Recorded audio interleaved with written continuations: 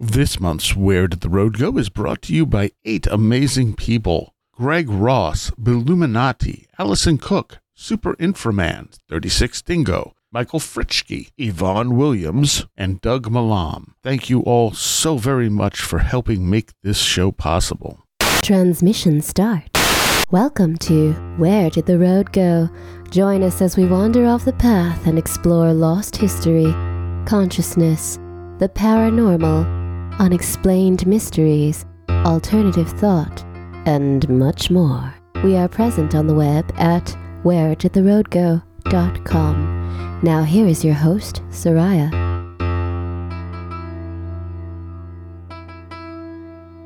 Welcome to this edition of Where Did the Road Go? And this is the 11th anniversary of this show that feels like I've always been doing. And as always, for an anniversary show, I picked people who mean a lot to me to join me on this show. And this week, it is Mr. Joshua Cutchin. Hello, Soraya. It's welcome to Purgatory. You're just going to keep doing Where Did the Road Go until the end of time. That's fine, as long as there's stuff to talk about.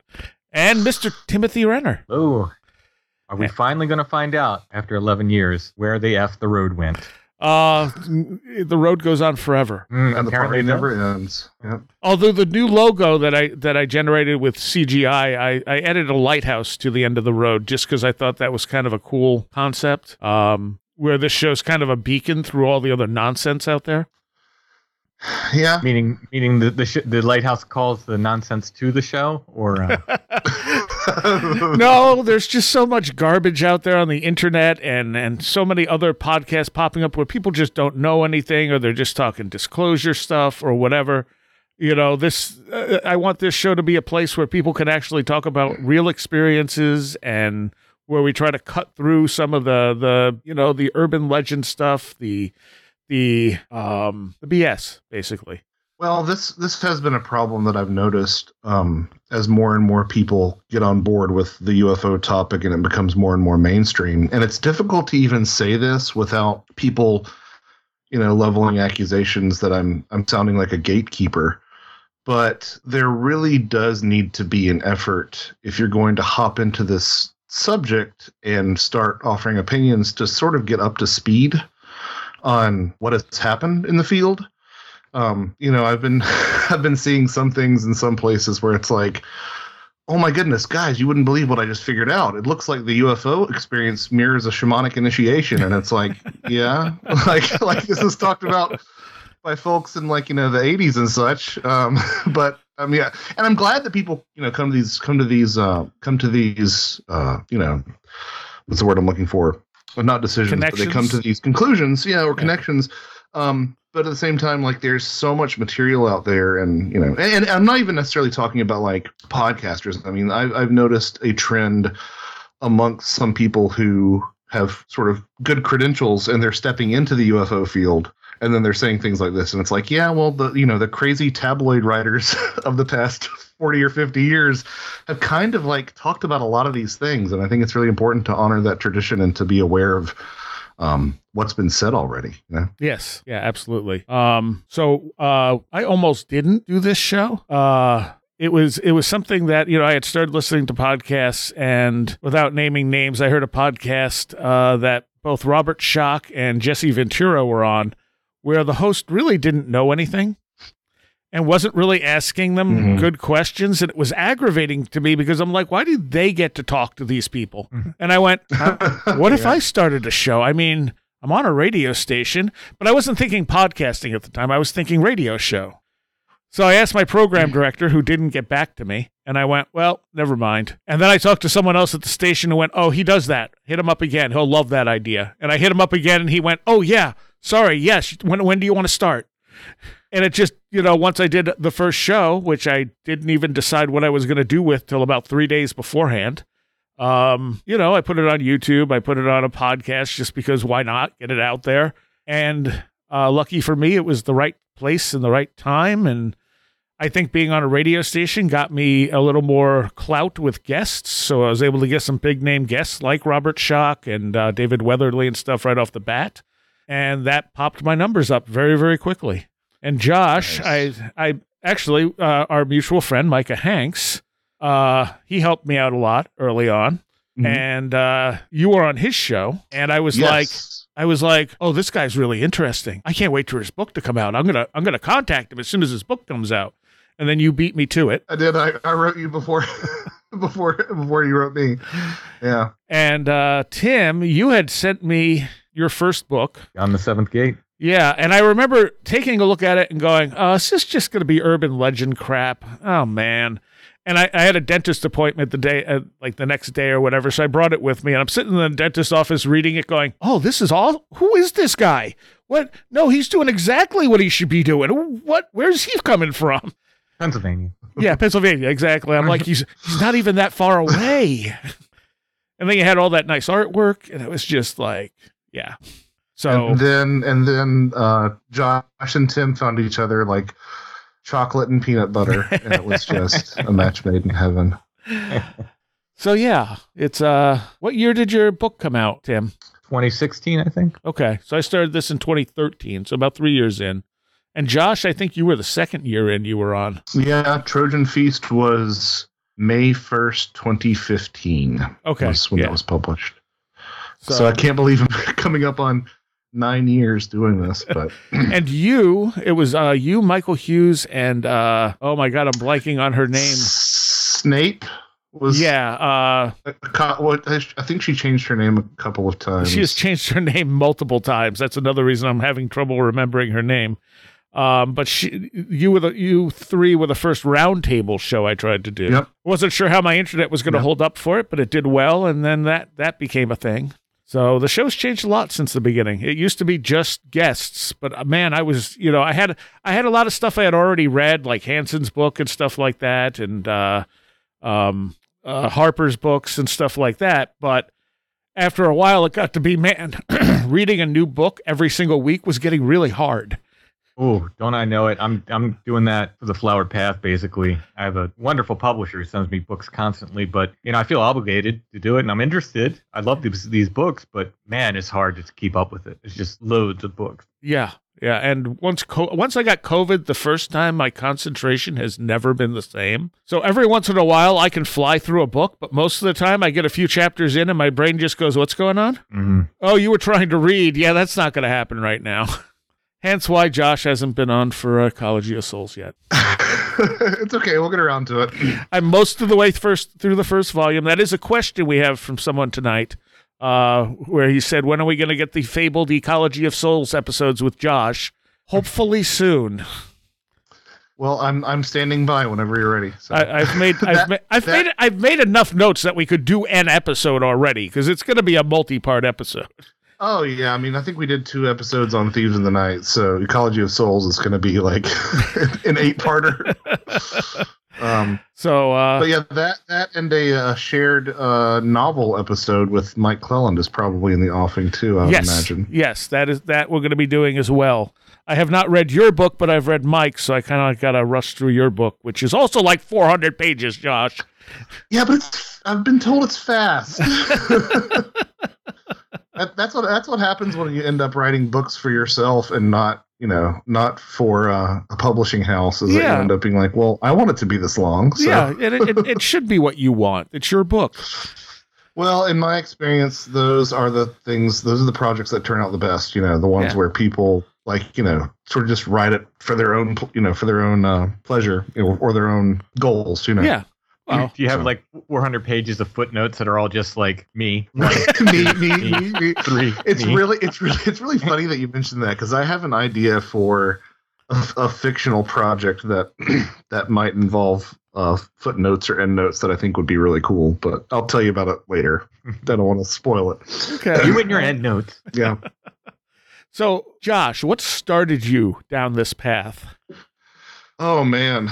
I mean, there's how far back do I start? I mean, some people have probably heard this story a dozen times, but I grew up in a household that was never really against entertaining topics like ghosts and Bigfoot. I found out years later I found out years later that my dad was actually subscribed to the BFRO newsletter at one point, like in the 80s or something.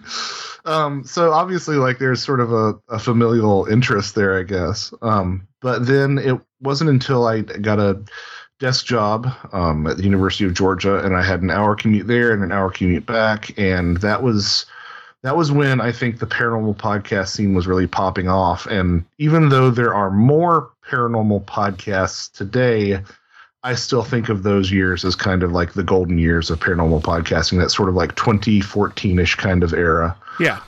Because quite frankly, I mean, if nothing else, like you could actually listen to every episode of a podcast that you like, as opposed to nowadays where it's like, you've got to pick and choose and then like pick the episodes within the show that you actually, want to listen to, because there's just so much good stuff out there. And there's a lot of crap too.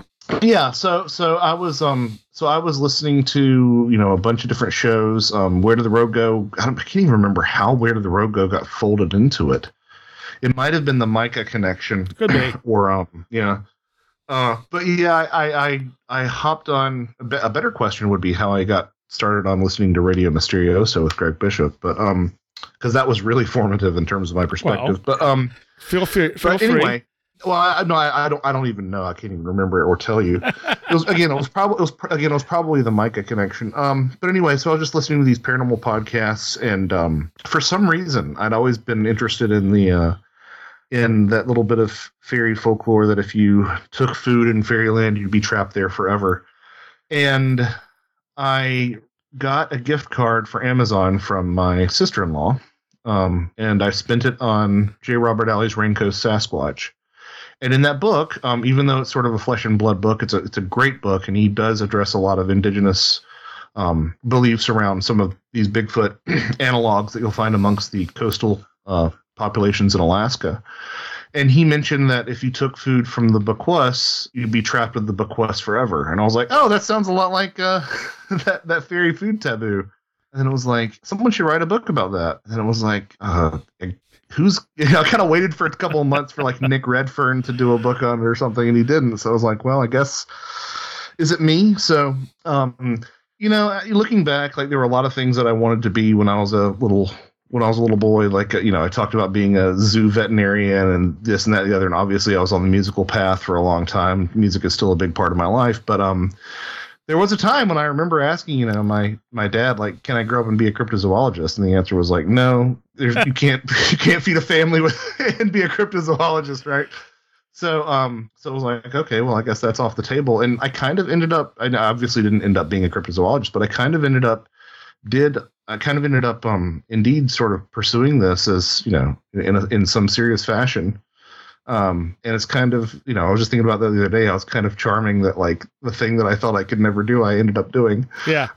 So yeah, that was my journey, more or less. It's interesting because music's a big part of your life, my life, and Tim's life. Yeah. And, who are the people that the fairies love to kidnap? I mean, it was, it was fiddlers and, Yeah, but I'm not a musician. And things like that. Right. But still, I think that there's something about like appreciating music that puts you in the mindset for these sort of things. I mean, I still would argue that like the greatest listenership for Coast to Coast is, musicians on the way back from a gig trying to stay awake. that what and is there to truckers. listen to? Yep, that and truckers. Yeah. So, that's been the really trippy thing since I've gotten involved in this, is to like show up to a gig, and like somebody on the gig is like, "Oh yeah, I heard you on Coast to Coast." It's like, they don't know me from my playing; they know me because I was on Coast. So that's happened a couple of times. But yeah, that was my path. So what about you, Tim? I was born weird. Just always been a weirdo, right? I mean, I've gone over this before. I'm sorry to anybody who's heard this, but I was born in the golden age of Bigfoot. The Patterson Gimlin film was about 2 years before I was born. In Search Of was on TV. Legend of Boggy Creek was in the theaters. It was just this golden age of Bigfoot in the early 1970s, where it was just a complete pop culture phenomena. It was on $6 Million Man, Bigfoot and Wild Boy was on Saturday morning TV. It was everywhere, and it just fired my imagination. And despite not having a single Bigfoot experience in my youth, and actually having some UFO stuff, I was really, really into Bigfoot. I just loved it. And I was really into folklore, and I wouldn't have known that's what it was called, but that's what I loved. And if I heard about a local ghost story, I'd, bug the heck out of my parents, like, oh, take me there. I want to go see this place. They rarely did, but sure, it was still, it was something I was super interested in. And, I grew up and found punk rock and girls and kind of drifted away. But then once I sort of settled down, I started looking back into it again and wrote some articles. One of them got picked up. It's from my friend's magazine called Morbid Curiosity, which is like true stories, like it's kind of like all dark stuff, but true stories. And I wrote about Hex Hollow in that. And then that got picked up by the Weird USA, Weird Pennsylvania books, which they published in a severely edited form. Right. But when they published that, they said, hey, we're going to do this story about Toad Road. Would you take photos for that? I said, yeah, I'll take photos for that. I said, but please let me proofread the story before you publish it, because there's a lot of nonsense out there. And they published the book, and right next to their nonsense story, which it looked like they cut or just copied and pasted off the internet about, some burning insane asylum and people being murdered and stuff that's completely false, was my pictures. And I was like, oh, no, not going to happen. So right at that moment, I said, I need to correct this. And I was originally going to do it like as a magazine article. I didn't know where it was going to be published. I didn't think there'd be enough for a book. And then about, halfway into it, I'm like, oh, I guess this is going to be a book. And then I just went from there. And in order to, basically, I started listening to podcasts. I was going through some really troubling times with my birth family, just yucky stuff. I was having trouble sleeping, and I just needed something to concentrate on that wasn't, my personal problems. And I found Sasquatch Chronicles. And, this is why I never take it as an insult when people tell me they sleep to strange familiars. Right. I take that as an absolute compliment, because Sasquatch Chronicles, A, I loved it, but B, it helped me concentrate on something else, and it helped me get back to sleep. And then I ran out of episodes of that, and I was like, well, what else? And the second podcast I found was Where Did the Road Go? I don't know how. I stumbled onto it, and then it was, I bounced back and forth between those two and didn't find too much else right away. I know there was a lot more out there, but for some reason, those were the two like I really gravitated to. There were a couple others. I'm trying to remember what Dave Schrader's old podcast was. Oh, was it Darkness Radio? Yeah. I used to like that one a lot, but it was my main two were Sasquatch Chronicles and Where Did the Road Go? And a short time later, I thought maybe I'm going to try to do a podcast. And Soraya, you were like, do a podcast. Well, straight away. And now you can't get rid of Soraya. Look at that. Well, I think initially you wanted to do a documentary. Yeah, well, what I wanted to do is I approached both you and Sasquatch Chronicles about doing an audio documentary version of my book, basically. And Wes didn't write me back, and it wasn't out of rudeness. I'm great friends with Wes. He's a great guy. He's super busy. That's all, just like I am. His email box is just filled to the brim, and I never take offense if I pitch something to Wes and I don't hear back from him. I know how busy he is. Right. He's got a life outside of a podcast too. So he didn't get back to me, and I pitched it to you, and I think that's when you were like, well, instead of that, why don't you just do your own podcast? Yeah. And I ran on the Where Did the Road Go feed for quite a while at first, which got you some instant exposure. Yeah, at least the first year, I think. Right? Yeah. Until YouTube started giving us problems with it. Yeah. Yeah, no, it was on there till 2018. Okay, so 2 years. So it was because it was summer 2018 that they started demonetizing me because I was running your show. Okay, yeah, I think I started in February 2017, I think, maybe. Okay, about a year and a half. Yeah, something like that. But yeah, I mean, the first episode you did, right off the bat, I was like, no, this is really cool. You need to keep doing this. And it's evolved so much since then. Yeah. I mean, originally that was the idea. I was going to do on-site shows every single episode, and then I realized very shortly into this, like, I am not going to be able to manage that. Like, it's not going to happen.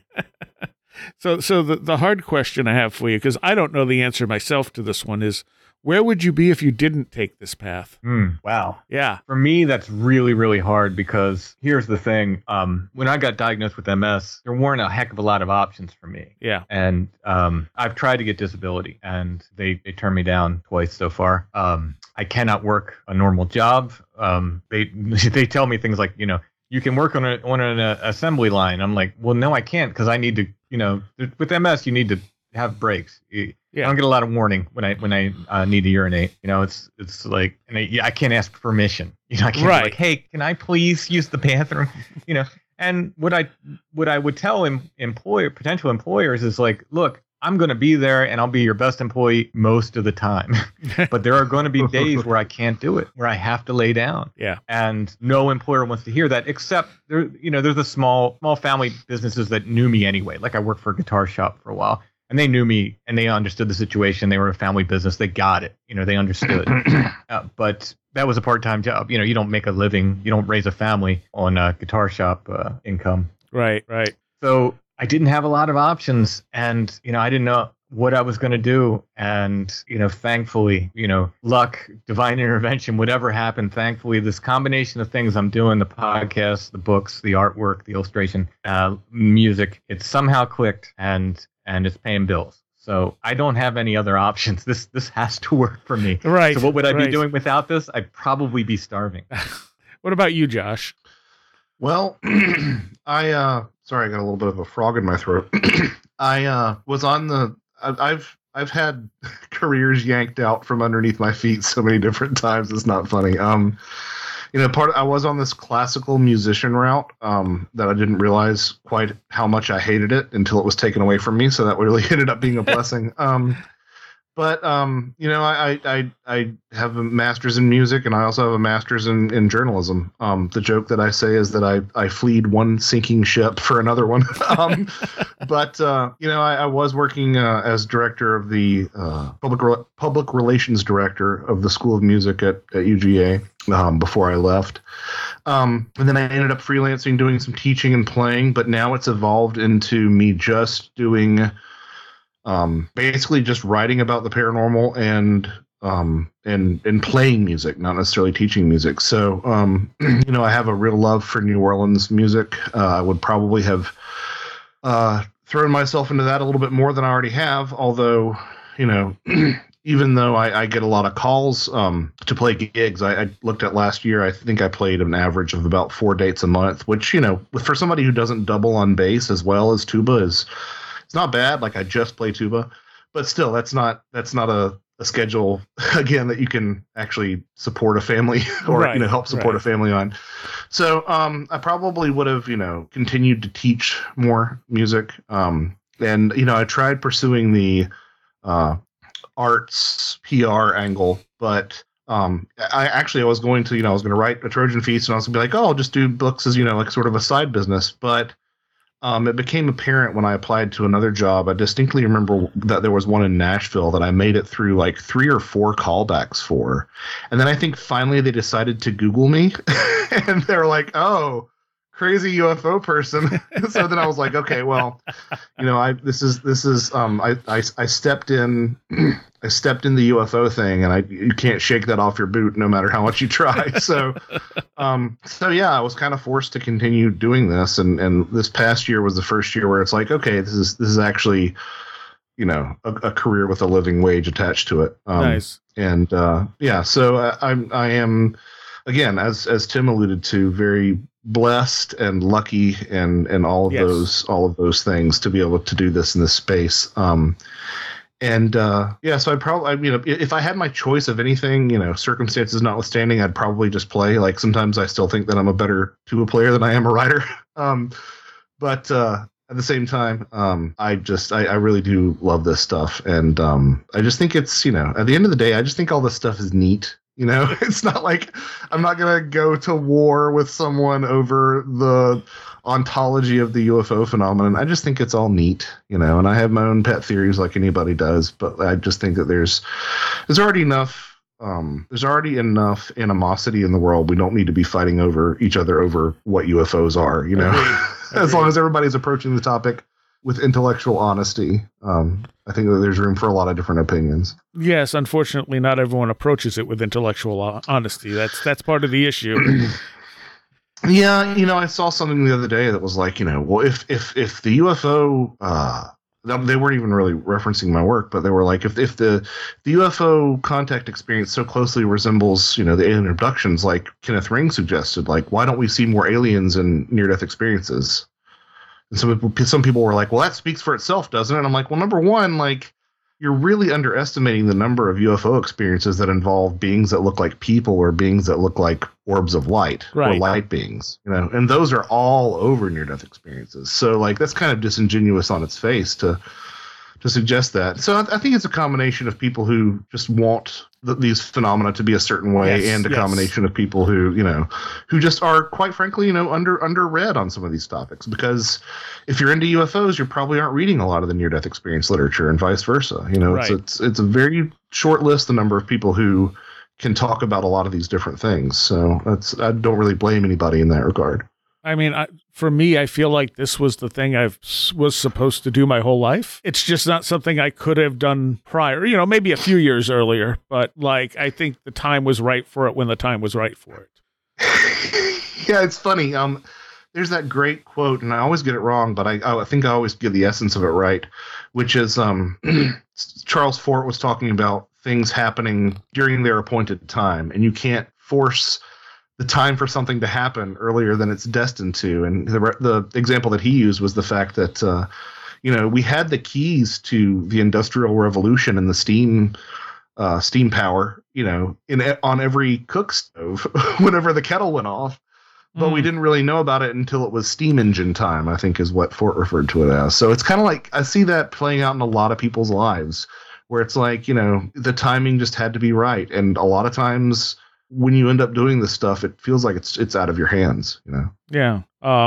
Because other than that, I was doing computer repair stuff, and I was doing the music show. But the music stuff, for me, with any of this stuff I do, I'm generally trying to help people. That's sort of my first goal. So a lot of my computer customers are on fixed income. So I'm not charging what your average computer tech would charge to make a house call, because they can't afford it. And I would rather fix it for them and get paid a little less than them not be able to have a, computer. I mean, there was one woman who was a regular customer, and she had lost her job, and now you have to have a computer basically to apply for a job. Yeah. And she's like, how much is it going to cost? And I just fixed it and didn't charge her. I'm like, don't worry about it. You've been a customer for 2 years. It's fine. Well, karma is a thing. It's a real thing. And with the music stuff, I mean, I'm interested in helping independent bands. And guess who doesn't have money? Independent bands. Yep. Really?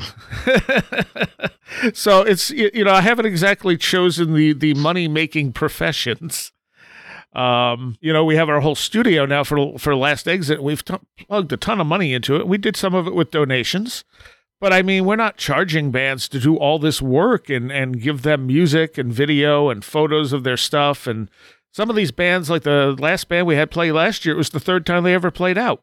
So they had nothing. And so now they have a whole, 7 songs to work with that's recorded in good quality. They got video. They got the whole 9 yards to help them get shows and promote themselves. And they actually that can make a huge difference. Yeah. Yeah. And afterwards they did donate, which was awesome. They asked, can we give you some money? And I was like, sure, I'm not going to complain about that. But most of these bands don't have a cent to their name. So I don't know what else I would be doing if I hadn't started Where Did the Road Go? Eventually I'll have a book, really. Yeah, I know. I promise. No, I believe you. It's very close to done, or at least part 1 is. All right. So what I did tonight, too, is I asked patrons for questions for you guys, because they're awesome. And without the patrons, the show really wouldn't be what it is. It would be very hard to do. So I figured they were the best one to ask us what to talk about on the show. I feel like that could have come out smoother, but it didn't. All right. So the first one could probably be a show. From Will Powell. I think the obvious question to discuss, and a bunch of people seconded this, would be to where do you think progress in our terms of understanding has been made over time? I think the obvious one would be to discuss where you think progress in terms of our understanding has been made over that time. How has it evolved? You could then also speculate on how you see things developing in the next few years. Well, something that I think is really interesting that I've noticed as a trend is the fact that the UFO community as a whole used to derogatorily talk about people as repeaters. Oh, yeah. That was one of the things that sort of made your story less credible. Yeah. And it's been interesting how that has been turned into a complete 180 in terms of bolstering someone's credibility. It seems like now, that the Kenneth Ring term, encounter-prone personality, Yeah. Seems to really suggest that there is something about individuals who have these experiences over and over again. So I think that's been a really interesting shift in the way that we talk about these topics. That's a good one. Yeah. Oh, yeah. Yeah. I've noticed that even in the time that I've been doing Strange Familiars, I've noticed more openness to that. Yeah. It's almost like the one-off encounters are more rare than the repeated encounters. But sometimes I think, too, people are having different types of experiences. So, they might have a UFO sighting, but they're not going to tell the UFO investigator about their poltergeist or their Bigfoot sighting, especially because they want to be taken seriously and they don't want the guy to be like, oh, yeah, so you just happen to also see Bigfoot, Yeah. Right. Yeah. Although I would be remiss if I didn't say I've seen a thawing effect in that approach, too, even since I've been involved. Yes. Oh, absolutely. But I think that, what I'm saying is I think there's a lot of one-off encounters out there that probably weren't one-off encounters. They might have been one-off Bigfoot sightings or one-off UFO sightings, but there was other stuff there that wasn't talked about in the past.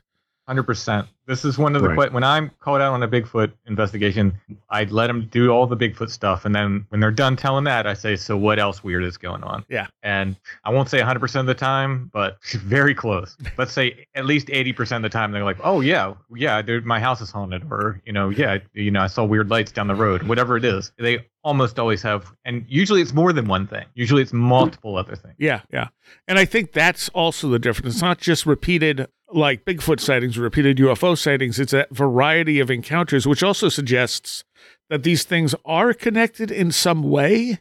Yep. And I think part of that connection is us, that we're, certain people are able to perceive these things, not that they're necessarily the exact same thing. Although it's hard to say because there's so many factors. Yeah. Oh, yeah. I always liked Paul Kimball's idea of this being like some kind of like the other, basically using our world to do art projects. It's one. Yeah, go ahead. I do. I do love that idea. Because I mean, if you're in this field long enough, you have to start trying to reconcile all the nonsense that is high strangeness. Yeah. I also noticed that high strangeness gets thrown around a little too easily nowadays. I may be guilty of that. Really? Yeah, I just like it as a term better than like paranormal or something. Okay. So I probably end up overusing. Well, as a replacement for the term, it's fine. It's just when I see so many things being like, oh, high strangeness, UFO encounter. And then, it's like, oh, this is just a light in the sky. How is this high strangeness? Mm-hmm. Right. And I'm going to j'accuse Timothy Renner. I do think that we need to sort of preserve that dream logic quality of the original meeting, because it's really easy to weird wash this stuff. And if you're like, oh yeah, of course they're all strange, then maybe that doesn't do the actual subject matter itself any service. Well, I mean, I don't think Tim's saying. Well, they are all strange compared to normal reality. Right. But there's like to me, the high strangeness ones are the ones that are completely ridiculous. Right, like the dream. Yeah, one of my favorite encounters is there's a case from Peru in the 1950s where the witness is driving along the coast and they see a parked flying saucer, and standing outside are a trio of beings that look like they're covered in terry cloth, but they have one leg that looks like it's fused together like a pair of twin bananas. And then they have jelly blobs for heads, and they reproduce asexually in front of him. Right. like that's like, okay, yeah, that's how strange it is. But yeah, it's that dream logic sort of thing, that dreamy sort of like, this is the type of stuff you dream about, but you're watching it unfold in actual reality. Right. Where do you think things are going? Do you think they're going in a good or a bad way? What would you predict for the future? 2 steps forward, 1 step back, probably. Yeah.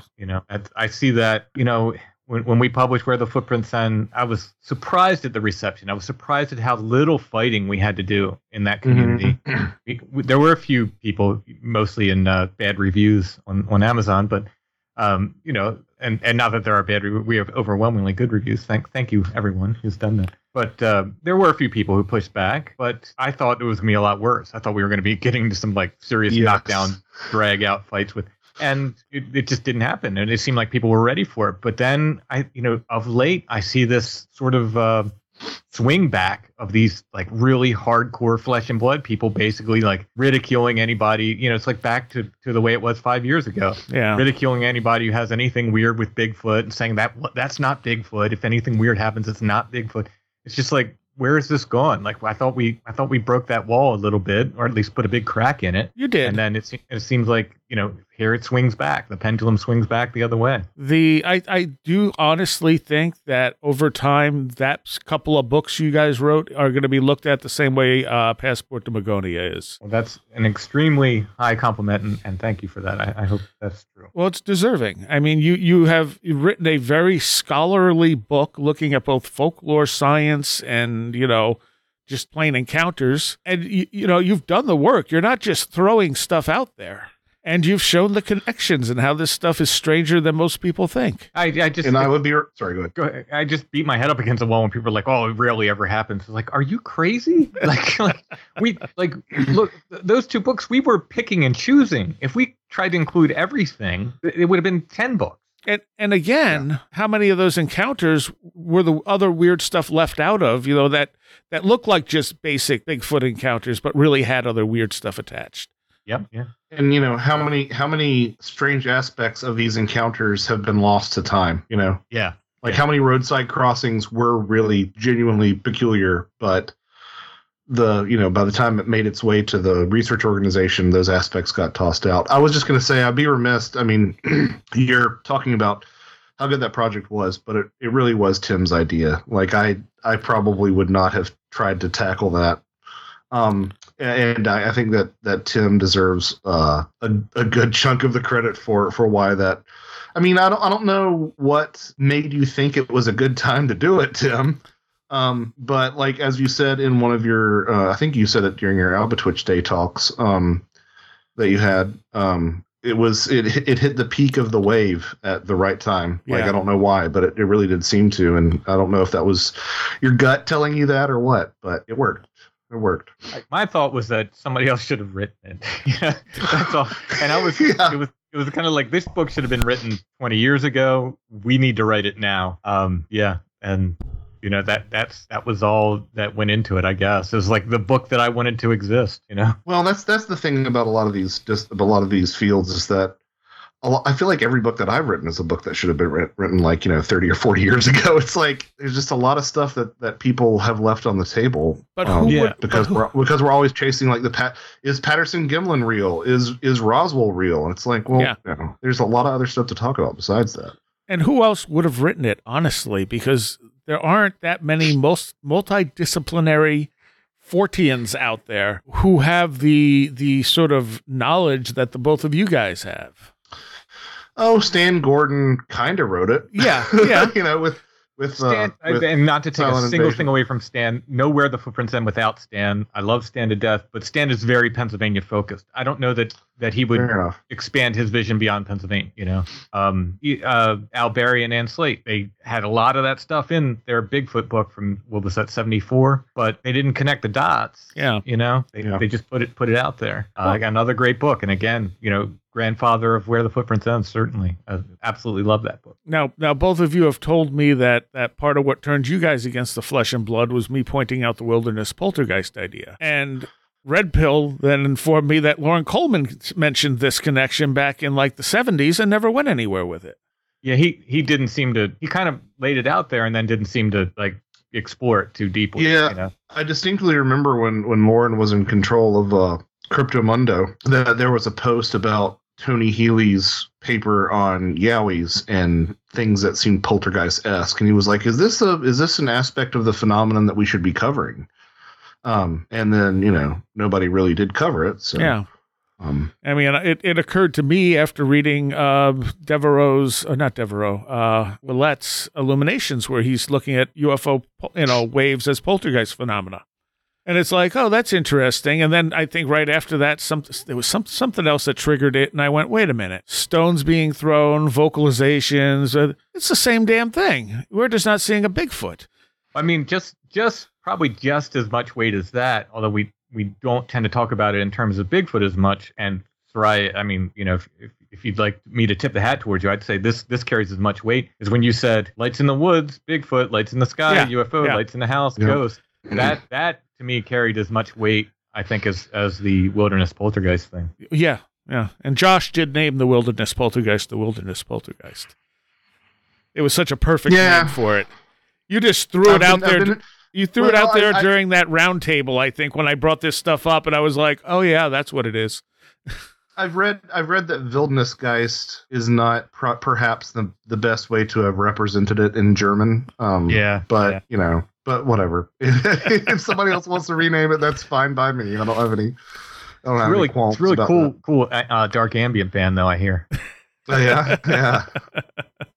So actually, let's jump to the wilderness poltergeist question here. Okay, so this comes from Arthur Parvati, and he says, "Congratulations on 11 years. Despite the explosion in podcast, you're still one of my absolute favorites. So thank you for that." He said, "So when you had W.T. Watson on for the Forest Poltergeist episodes, I was tempted to ask you to have a follow-up roundtable with Josh and Tim and ask them how they felt about that theory today, and I didn't because you know how to run your own show and you don't need donkeys like me butting in." So he says, "But if you have time, have Tim and Josh on the show, I was wondering if you could ask them what their current feeling on the whole wilderness poltergeist is, and why, for example, we see things things we repeatedly see in poltergeist cases like levitation and spontaneous fires are things we rarely see in Bigfoot cases." One more part. Is there one more part here? Yeah. Also, place. Poltergeist cases seem to happen anywhere, yet Bigfoot wilderness poltergeist cases seem to happen somewhere. I mean, looking at Tim's work at Site 7, Pandemonium, the Witch Cloud Bridges, these are all places where stuff happened. We almost get that whole Gettysburg idea, the battle happened here, and that's why we see a ghost at Gettysburg. Or was the battle held at Gettysburg because the site was already primed and drawing violence in because it had seen such a huge Native American battles too? Simple questions here. Good questions. Yes. So the question for me, just to take the last part first, regarding Gettysburg is why were these two big battles completely unrelated? One before the Europeans ever got here. I think it was hundreds of years, either 100 or 300. I forget the number. Hundreds of years before the Europeans got here, there's this huge Native American battle in Gettysburg. And then the Civil War battle happens in the same place. Like, why is that? Like, what is drawing them there? And then to me, that speaks to something else going on there, and maybe these things are drawn there, including the ghosts. I'm at the point where I believe very few ghosts are actually the souls of dead people. I think there are other things. Agreed. So what is happening there? So just to take the last part first, that's kind of what I feel about Gettysburg. I feel like there's something else there, and what it is, I don't know. It seems to me like we should explore that at some point, Timothy. Yeah, maybe we should. Yeah. The Earth remembers, certainly. So, Josh? So yeah, I mean, alongside everything that Tim just said, specifically to the Gettysburg question, I've always found it fascinating that, when you go to Gettysburg and you go to Devil's Den, where there were so many, snipers and horrific deaths, you're like, oh, it was called Devil's Den because of the battle. And it's like, nope, there was a legend of a giant snake there. Yeah. And it's like, okay. Of course you have to sort of adjust for factors that would lead to a battlefield being anywhere, by which I mean proximity to civilizations, settlements rather, which any civilization would probably, draw upon the same things like water and enough land and stuff. It might just be a good place to have a battle, but I think that there are some questions there that are worth examining. Now, as far as the thing about the Wildnisgeist and how I feel about it now and how it doesn't conform to a lot of the other things that we see in other poltergeist cases. It's a great question. My own personal opinions have changed on this such that, one of the things that you said to me, Soraya, a long time ago that I absolutely hated you for saying, because it was something that I didn't want to hear, was the possibility that some of this stuff might be self-generated. Right. And I've come around to that in a big way. So I'd say that's one way that my opinions on sort of the suite of poltergeist effects appearing in conjunction with Bigfoot sightings has developed and has sort of changed, is that I am more open to the idea that we're causing this stuff as much as that it, that there's a there there, like that there's something external to us that's doing it as well. Now, as for the question about why we don't see the entire suite of poltergeist effects in Bigfoot accounts, I totally agree. There's some stuff that's always conspicuously absent. I mean, the spontaneous fires aspect is conspicuously absent. I would say forest fires, Josh. Right. Nice. Only Bigfoot can prevent forest fires. I will say that, not every poltergeist case has that element either. Right. But I would also say that I see this in other aspects of the paranormal as well. By which I mean, if you look at something like Ecology of Souls, like the entire thrust of that book is like, look at all these encounters with these other beings that mirror, the near-death experience. This one. But in every one of those cases, it was none of them were 100%. Every one of those contact modalities that I looked at, right? Like, theories, cryptids, alien abductions, altered states of consciousness, etc. It was never 100% match, right? It was always an 80% match. And it wasn't always the same things that were missing. Like one modality, you had A, B, D, E, F, and another one would be like B, C, D, F. Right. It would be sort of mixed and matched. So I think that like as much as I support the idea of a one size fits all paranormal perspective, it's disingenuous to say that that is absolutely 100% the case. So I think that's an important thing to remember. Also, at the same time, like, I'm not entirely sure if we didn't go back for Footprints round 3 and looked hard enough and contacted people, especially with how many people have contacted us since that book. I'm not sure that we wouldn't find cases of spontaneous fires. I would think that we would find a couple, but yeah, I mean, but it is a good point. And I would just say that like these things, they hate rules. Like the analogy that I've been fond of using lately is that if you've ever tried to like pick up a watermelon seed and like you get it between your fingers, if you apply any pressure, it just like pew, it just flies across the room the moment you try to pin it down and apply a pressure. And I think that's the way that these things work. So to that end, yeah, I don't think that we would ever find 100% match between these different modalities. But I guess what the Wilderness Geist concept is it's more of a poltergeist shape to the phenomenon than it actually is a one-to-one match. Well, I think that we're using that in both cases you have PK energy involved, psychokinetic energy. Yeah. Which is something that has been proved to exist in labs, even though we can't explain how it works. Its existence is pretty much solidly proved in laboratory experiments, as much as some skeptics would like to deny that. But I think because that energy is coming from us, our expectation shapes part of it. So, like, if you look at poltergeist cases, there's not a lot of spontaneous fires in poltergeist cases. There are some, and it was who wrote the book on that? Where he Colin said, Wilson? No, guy from Australia. He stopped writing this stuff. He did. Oh, was he writing about the Humpty Doo thing? He was writing about how spontaneous human combustion might also relate to poltergeists. And so the tip, Louis Proud. Louis Proud. Okay, yeah. And so that was the thing. He was showing how spontaneous human combustion also conforms to this spontaneous PK energy.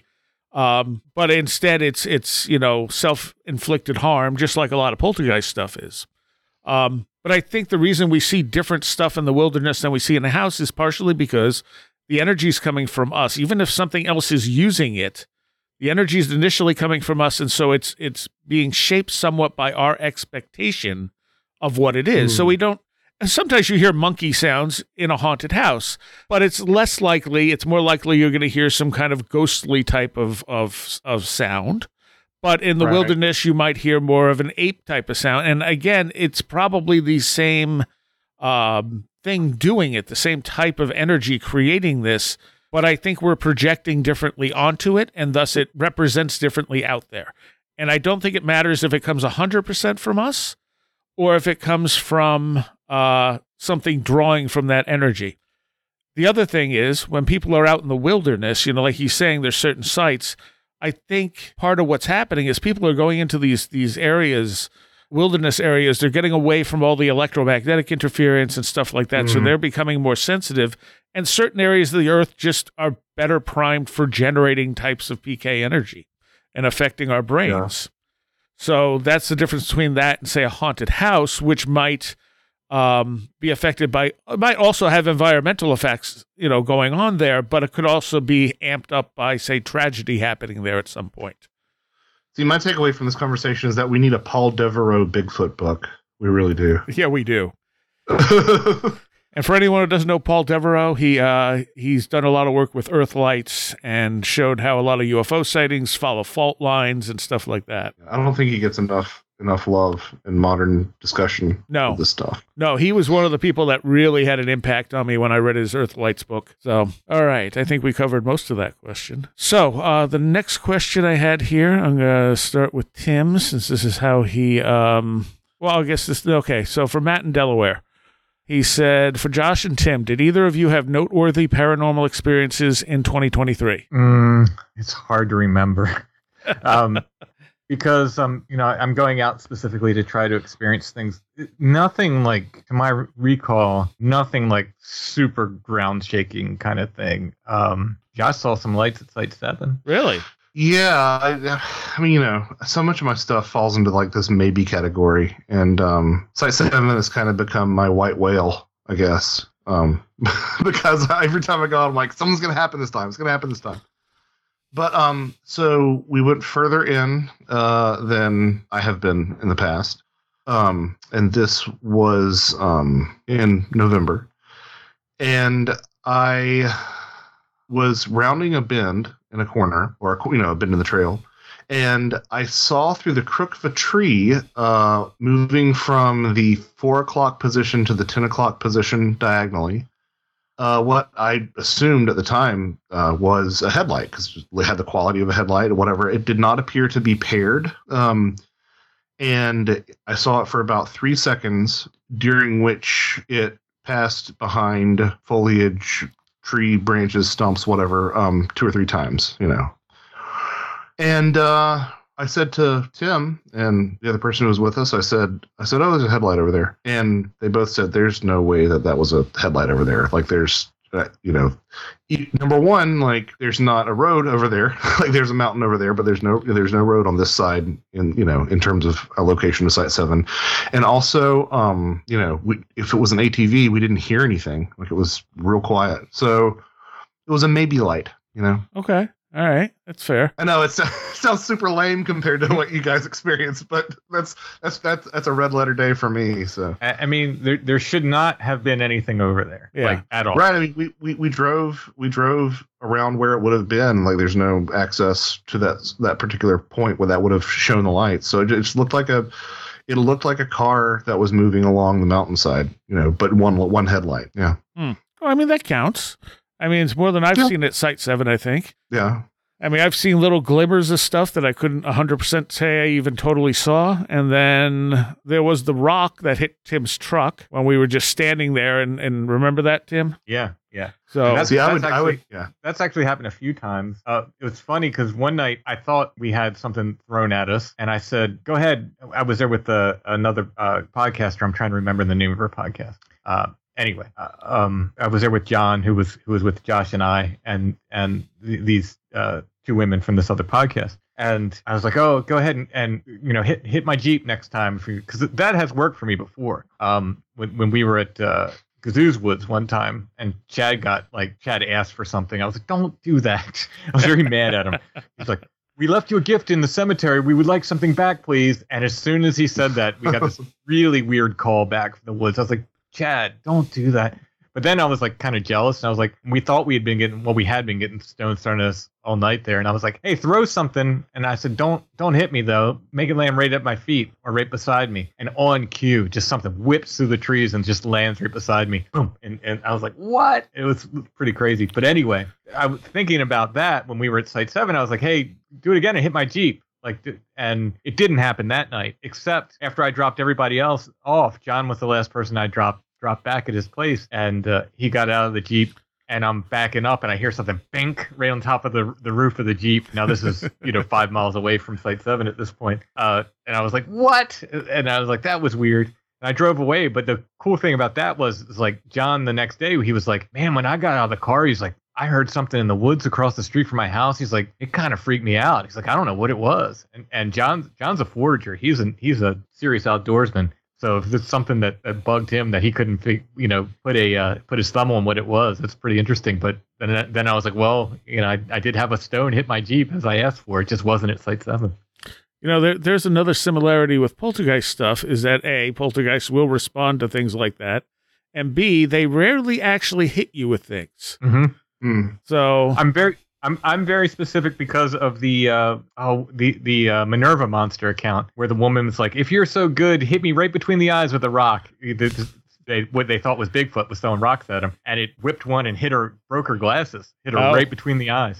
So I'm always very careful, and I'm like, "Hey, throw one, but don't hit me." I think that happened in Enfield too, where someone said something about it not hurting people or something, and it threw a Lego at this guy's face. And It hit him with such force that it like cut him open, which it throw a Lego that hard is pretty impressive. Oh yeah. Because there was the rock, which I mean that alone isn't enough for me to say that was paranormal, but at the same time I don't know how a rock would have hit your truck. Yeah. And the other thing was the weird airplane noise that you didn't hear at first. Yeah. That went on for like 10, 15 minutes, and I was like, what the hell is going on? Yeah, I think when playback, I heard it. Yes. But I was like, and you were like, yeah, I mentioned that at the time, and I was like, oh, okay. It was one of those things where it just didn't click for me, I guess. It just out of your hearing for whatever reason. Yeah. I would love to have a rock hit a car. I did do more field work in 2023 than I have done in a long time, and not a lot of luck. There was a research site that I went to where I saw Starlink, which was pretty cool, but Starlink is not a UFO. And I remember on the way out of the site, I was like, "Can I just see a bear? Like, I'd be happy just to see a bear." Just a bear, just a regular old bear. And no, I didn't even get that. So. We got to take a quick break. We'll be right back. Quick mid-show break. And first off, I want to say thank you to everyone who has listened to, supported this show in any way. 11 years. I can't believe it's 11 years. I also don't remember what it was like not doing this show. It just seems like it's always been a part of my life and something I was meant to do. So I'm very happy that there are those of you out there who get something out of this and have shown the just overwhelming support you have over the last 11 years. As far as contact, wheredidtheroadgo.com has everything. And all our social media, Discord, everything is linked to there. If you go into the contact section, you'll find the emails where you can send us things like your personal paranormal stories at wheredidtheroadgo.com. As for a recommendation, I'm going to go with one that I don't think I've ever recommended before. Alice Isn't Dead. And this is done by some of the people who do Night Vale. Welcome to Night Vale. And it starts off really, really good. The ending's okay. But man, the journey to that ending is fantastic. I really, really loved it. And it is sort of a weird, surreal trip through like a sci-fi paranormal landscape. I don't know how better to describe it. It's just a very strange story, and there's some episodes that are just mesmerizing. Yeah. So Alice Isn't Dead is my recommendation. If you haven't checked that out yet, I think there might be a book as well. I'm not sure. I've not read the book. I've only listened to the podcast. But yeah, there you go. All right, let's get back to the show. So I am here on this edition of Where Did the Road Go, the 11th anniversary edition with Joshua Cutchin and Mr. Timothy Renner. Two people I am much richer for having in my life. Aww. It's totally true. So take it, damn it. It is a mutual admiration society. Indeed. So Matt from Delaware, Tim, asks you, since York County is close to where I am in northern Delaware, I'm curious if you have ever received sighting or encounter stories from Delaware. Not until very recently. Really? But yeah, I think 2 weeks ago, maybe 3 weeks ago on the show, a woman from Delaware called with some lights in the woods, like were manifested in her house kind of thing. Some stuff to do with a Revolutionary War battlefield that's there. And then I think she had like a what she was referring to as a werewolf or a dog man kind of thing as well. Interesting. Okay. And for Josh, where did that go? Okay, he says, with 2023 being the year of UFO disclosure, joking, could 2024 be the year of Fae disclosure? In all seriousness, do you think there is any government interest in the Fae or in Fae encounters? I mean, in terms of, I think that there's a level of plausible deniability and ridicule factor baked into the fairy stuff that they don't even feel that there's a need to exert any pressure or influence over that. Having said that, I'm kind of more bullish on disclosure than I have been. And I'm trying to be cognizant of why that might be, because it's so out of character for myself that I'm like questioning myself about feeling that way. But my perspective on the goals of disclosure has changed in recent months. And, I've been sitting here saying, disclosure is not going to happen because we're not going to get we're not going to get an objective read on what the phenomenon is, et cetera, et cetera, et cetera. Because I was thinking that, disclosure would be they come out and be like, my fellow Americans, we're being visited by people from Zebel Ganubi who are in their, TRX-95 Starcraft. I thought it would be hyper specific, but now I think of the goals of the disclosure movement. To a certain degree, I've had it wrong, and I think that the thrust of the entire movement has been to just cause a crack in the facade of denial, and I think that they might actually pull that off. I've said it here before, but I'll say it again. Predictions age like milk, right? Yeah. So I think it's kind of a fool's errand to do that, but I suspect that there is a chance that we might see an era soon where the average person on the street, if you approach them about the UFO topic, will answer in a manner very similar to the way that they talk about the JFK event, which is, I don't know what happened, but something is fishy. And you know what? That is a sea change from where it has been in the past. That's true. So I think that is an achievable goal. So I'm actually my tune has changed on disclosure a bit, and I can't even believe that I'm saying that. But now granted, that doesn't mean that I'm going to ascribe to whatever narrative is offered by state mouthpieces. But I do think that, the actual goal of achieving some sort of fissure in the way that we just deny the existence of these things wholesale, I think that might happen, honestly. Okay. I could see that. I mean, it's already happened a little bit. But I think most of what we're getting is disinfo, and I think there's an ulterior motive behind the what government and three-letter agency efforts are behind it. Oh, I'm not discounting that either. I think that there's a contingent within our authority structures who love the way that the disclosure conversation is going because it can be there's a lot of air cover, pardon the pun, being done to that, that serves in their interests. Yeah. Now, as returning to the Fae conversation, I've often thought that's one reason why I have completely incorrect theories on the phenomenon, because I don't have a Men in Black visit, knock on wood, I say that now.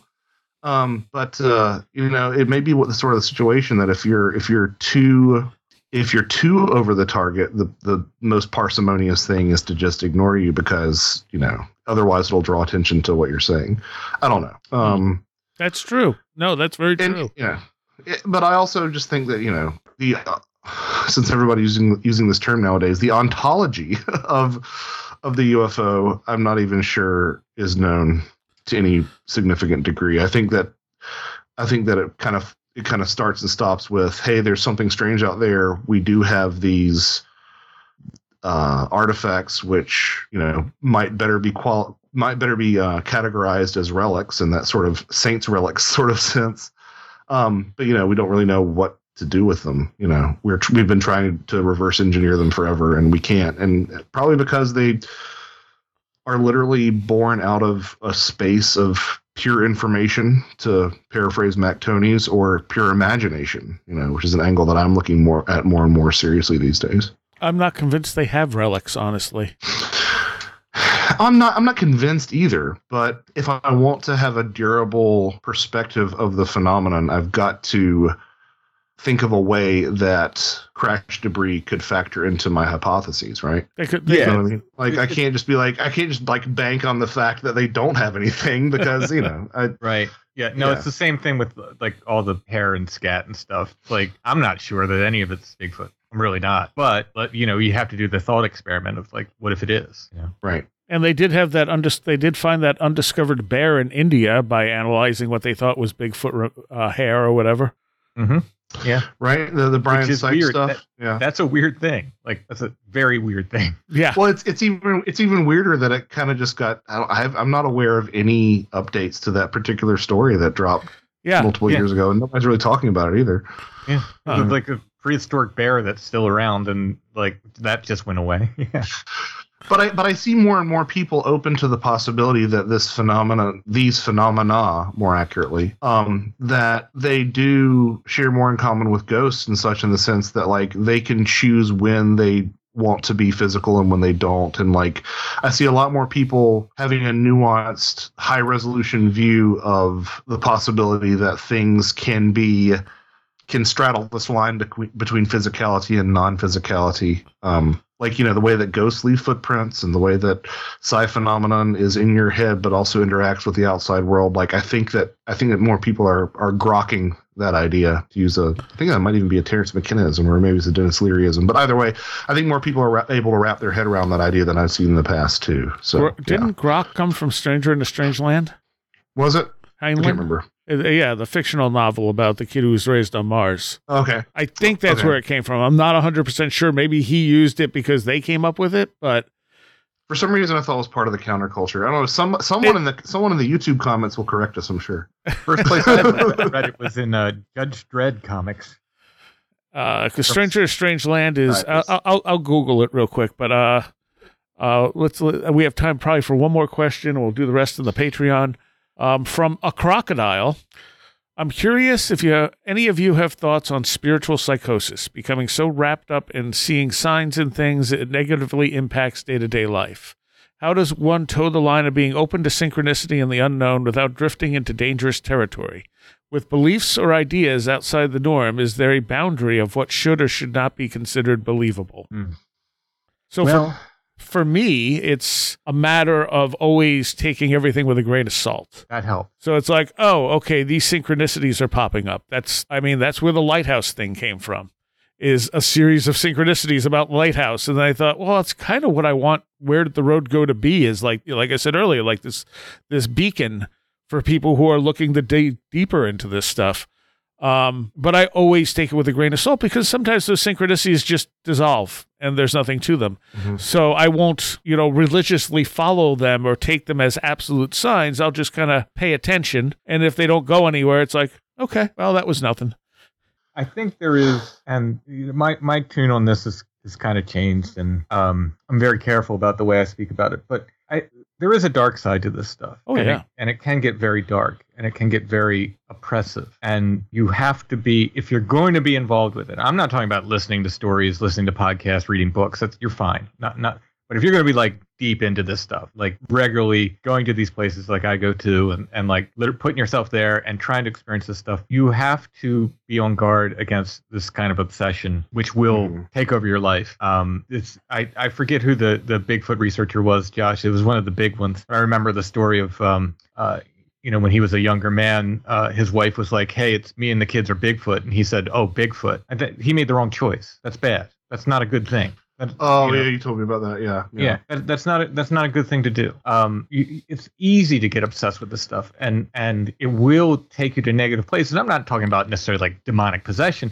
I just mean like you'll screw your life up just because you'll be obsessed with something that doesn't have an end to it and doesn't have any answers.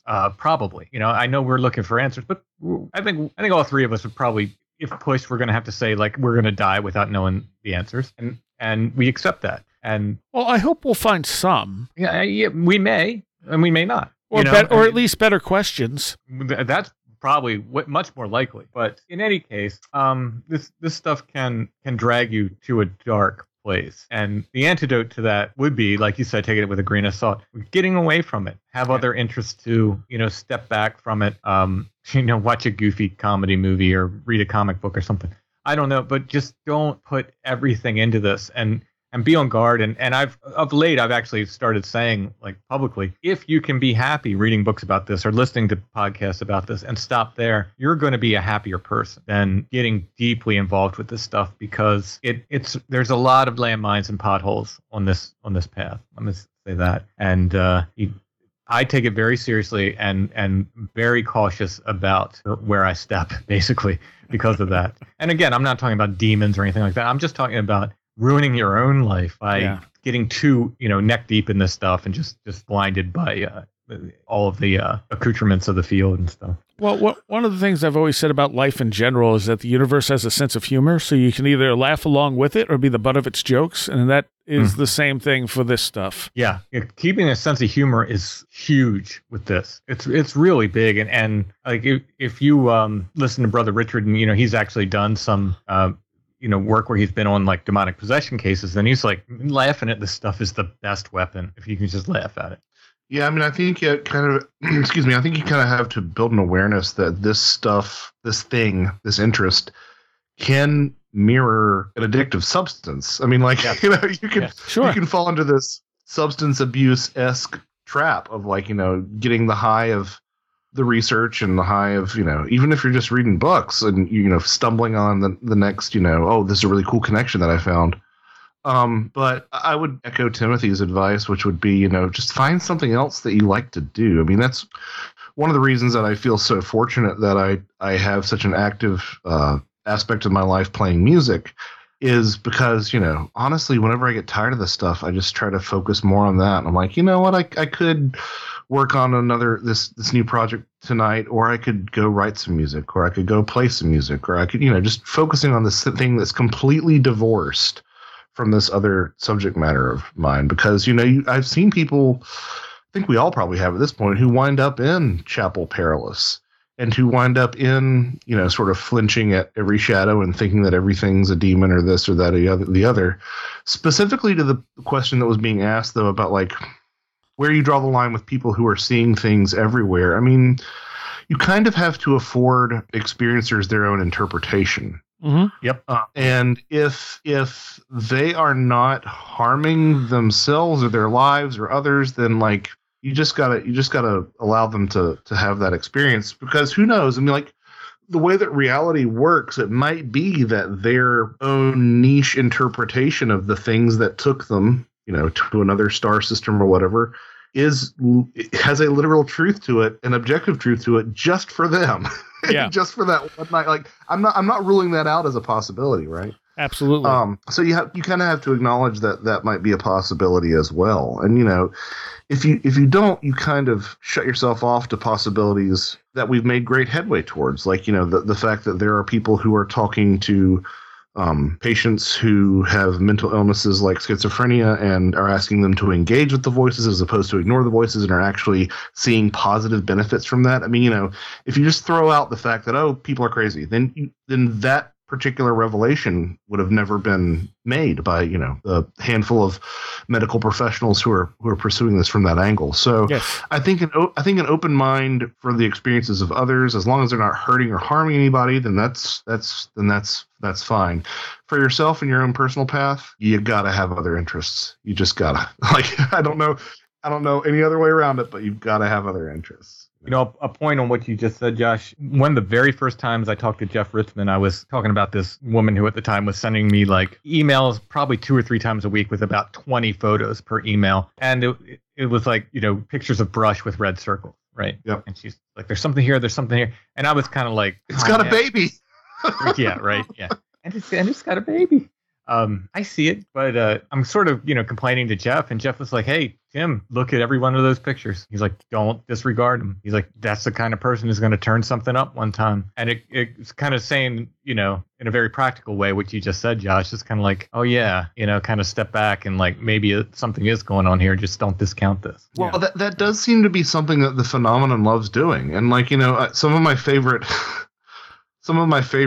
UFO sightings sort of allude to this. I mean, you look at Terrence McKenna's sighting of a UFO in the Amazon, if memory serves, that's where it was. And he said, it looked fake as hell. And it looked like an Adamski style UFO. Right. But he saw it. So I think that's what the phenomenon does. I think that Guillermo del Toro said the same thing about his UFO sighting. It was like, it looked really cheesy and awful and I hated it. Like I wouldn't have never, he was like, I would have never designed it that way. And that, I love that man. But yeah, I mean, so I think that like you have to be aware of the fact that like, yeah, Jesus might appear on the side of a tortilla, And Jeff Ritzman is a good example of that spiritual psychosis, as numerous times in his life he had to step away because it was literally driving him insane and it was ruining his life. Mm-hmm. Yep. And Whitley Strieber talks about the same thing. Yeah, I mean, those conversations with Jeff are one of the things that sort of have kept me straight in terms of not going too far down one path or the other, that and little bits of Robert Anton Wilson I've learned through osmosis. And it was funny because there was an episode of Paratopia where he and Jeff were talking, Jeremy and Jeff were talking about that. And, Jeff's talking about how you need to step away. And Jeremy says, I really can't because it's part of me because of the Kundalini and all that. And I'm kind of like, yeah, that was kind of what my answer was to him. Like this stuff is so, so much a part of who I am and my life that I can't really completely step away from it. It's not like just having an interest in it. It's always there. It's always interacting in some way. Well, that's when I would say though that you're being called in some form or fashion to do something about it and to integrate it, and it's probably going to be worse if you don't pay attention to it. Absolutely, if you try to shut it down, it's going to be worse. So you've got to try to find some way to integrate that into. Sounds so touchy feely, but integrate it into your life path. Yeah, and that's what I've done. Yeah, that's the shamanic path. That's what that is. Yeah, I'm aware. And I hate the overuse of that term and how easily people call themselves shamans. Yeah, no, I agree. But I also am very aware when I look, especially as I'm writing my book, that, this is basically a shamanic path.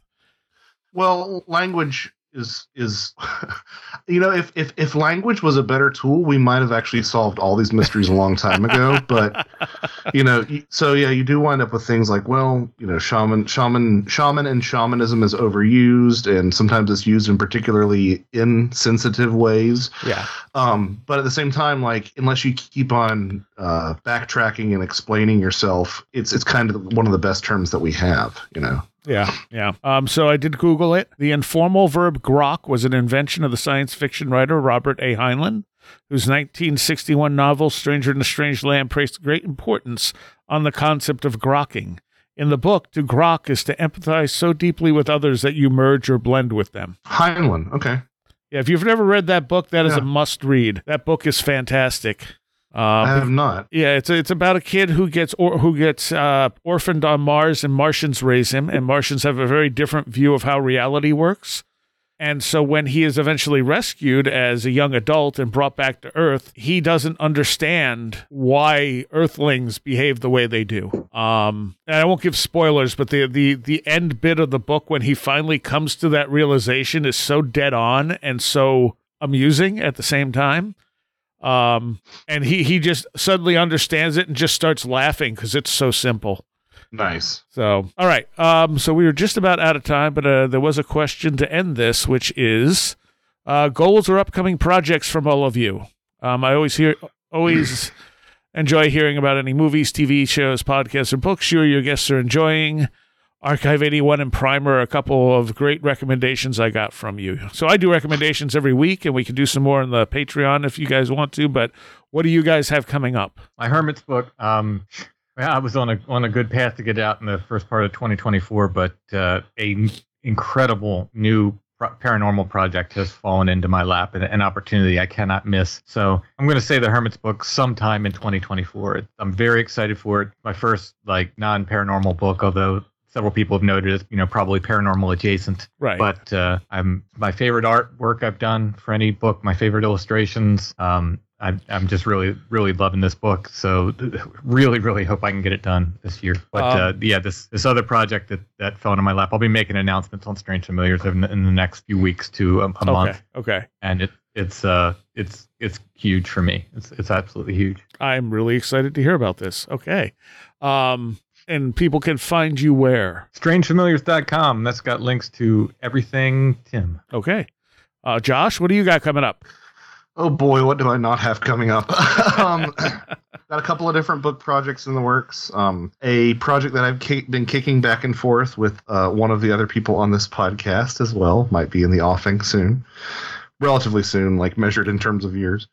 I will be appearing in the documentary The Beyond UFOs in a New Reality alongside such folks as Dr. Jeffrey Kripal, Dr. Diana Walsh-Pasulka, Alex Dietrich, Whitley Strieber, Michael Masters, and Greg Bishop. That should be coming out, I think, sometime this year. I don't think a release date's been announced, but it was a really exciting project to participate in. And the most pressing thing that's coming up that people can have an opportunity to hop on board with is I will be teaching a spring course in the 2024 Mastery Series through the Cosmos Institute. That's Cosmos with a K. The website is kosmosinstitute.org. And I will be teaching the class on the near-death experience. And it's going to be a comparative look at the near-death experience. 9 classes beginning March 23rd. 9 classes of 90 minutes each. It's going to include an overview of the near-death experience, a look at indigenous and ancient near-death experiences. We're going to invite Shirley Black into one of our classes as well. Nice. And then we'll look at a comparison to all these different contact modalities and how they mirror the near-death experience and try to come up with an idea, one of several, of what might be going on. But anybody who's interested in participating in that, the website is cosmosinstitute.org. That's Cosmos with a K.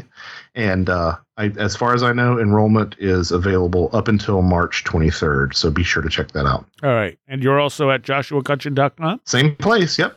All right. As for me, first part of the autobiography should be out the first half of 2024. The artwork's done by Matt Festa, who did an amazing job with it, especially since I gave him almost nothing to work with. Because I didn't know, and he read a little bit of what I had and came up with some brilliant ideas that worked perfectly. The documentary Chris did about me and Where Did the Road Go, which is called Magicians Long to See, is available to $10 and up Patreons currently. We're working on getting it on Amazon, and I'll probably put it out for all patrons at some point soon. But there'll also be physical copies available as well. And I guess that's it for the main show. Again, this is now literally 11 years I've been doing this. I don't remember a time I wasn't doing it, to be honest. It just feels like it's always been there, even though it's only been 11 years. So thank you guys so much for coming on and doing this. Thanks for having me. Love being part of the Where Did the Road Go family. Absolute pleasure, Soraya. Congratulations. I want to take a moment here to thank all of my Patreons. Without you, this show would not be possible. And I want to give a special shout out to those of you pledging $10 or more. Greg Ross, Billuminati, Chuck Shutters, Leanne Cherry, Matt in Delaware, Allison Cook, Super Inframan, Stephen St. George, 36 Dingo, Tim, Andrew Nichols, Matthew Sproul, Midnight Review presents Christine, a blue second-gen MR2 drifting around a Japanese mountain, Patricia Giaquinta, Alex Whitcomb, American Rambler, Andrew Maines, Andrew Malone, Ann Witowski, Barbara Fisher, Beverly Williamson, Big Boy Limina, Bright Rectangle, Charles Davis, Charles in Florida, Land of the Crazy and Communicable, CJ, Craig Parmenter, Diane B., MTK, Eric Citron, Eric Todd, History and Coffee, J. Otto Bullitt, Jack Huntington, James Lindsay, Jim and Sophie, John Mattingly, John Bracken, Carla Mahoney, Kevin Schreck, Cool Kitty, Kristen L., Laser Printer Jam, Lauren McLean, Linda, Linz Jackson K., MJ Armstrong, Mark Brady, Mr. Weird, Oli Andre Olar, Colin Karras, Paul Jeffries, Perry Peters, Philosopher of Mirrors, Riker and Stark, Ron Dupre, Sam Sharon, Schmooples, Devourer of Mortal Souls, Stacey Sherwood, Stevie Norman, Strange Stories with the Seeker and Skeptic podcast, Tactical Therapist, Taylor Bell, the Esoteric Book Club podcast, Thunderboy, Tyler Glimstead, Varosh K, Victoria Elant, Vincent Trewell, Will Gebhard, Will Powell, Ren Collier, Annabelle Smith, Caroline Walker, and TDT Skunkworks. Thank you all so very, very much. All right, I hope you enjoyed that. There's, of course, a Patreon segment where we continue to conversate about various things. And, 11 years. Man, next week is definitely the UFO History Show, because it's already recorded, so I don't feel like I'm jinxing myself saying that. So hopefully everything doesn't blow up before I get to air it, because it's a good one.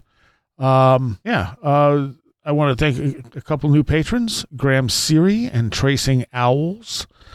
And nice to have you back, Tracing Owls. Also, I want to thank Jody Lebrenz for a generous donation. And, there will be more Seth stuff coming.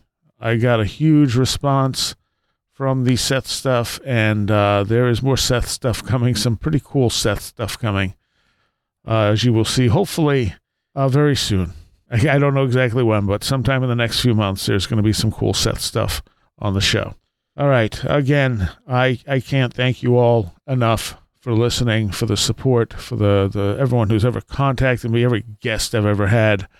It's all what makes this show possible. My regular co-host, the single-time guests, I mean, everything adds up. It's all built into this construct that is Where Did the Road Go? And I hope it helps you out when you need it and entertains you when that's what you're looking for. And I hope to be doing it for a long time. Okay, so to take you out, we're going to hear some Psyche Corporation. And I used to use this at the end of every show in the beginning. I hadn't really thought about branching out and using other music. I actually do all of her mastering and some of her mixing and help her put her records together at times, did most of her music videos, and she's a very long-time close friend, and she did the intro to the show as well. That's the voice you hear, is of Psyche Camille from Psyche Corporation. You can find her at psychecorporation.com. She hasn't been doing quite as much recently, but she is working on new stuff. But we're going to go back to the original song, which I have aired, I think, last week or the week before, maybe as well. Whirring World. I always thought it was such a perfect ending to this show, and that's what you're going to hear. So again, everyone out there, thank you, and I'll see you next time. Come in, do you read me? Do you understand the numbers pouring over your connection? To perfection, 583. Have you heard the singing soaking into our transmission? 21, 34, 55, 89, 144. Whence came this dream that haunts my mind? Behind a curtain, outside of time. Can you hear the ballet it plays, the whirring of the world? Can you hear the ballet it plays, the whirring of the world? Can you hear the ballet it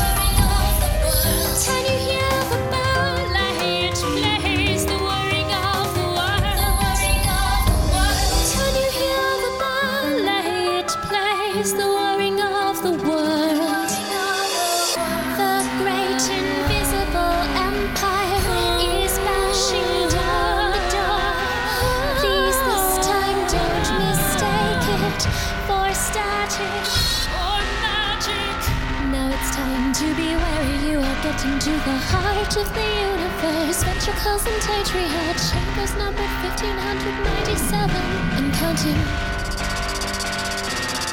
And counting. Can you hear the ballet? It plays the whirring of the world. Can you hear the ballet? It plays the whirring of the world. Can you hear?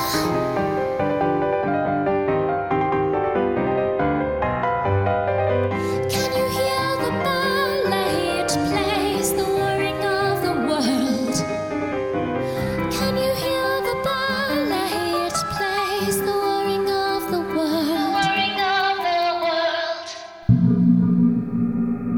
You have been listening to Where Did the Road Go? This show is made possible in part from our Patreons, and we thank you and everyone listening for helping us continue this exploration of the strange. You can always find everything Where Did the Road Go related at www.wheredidtheroadgo.com. And thank you so much for your support.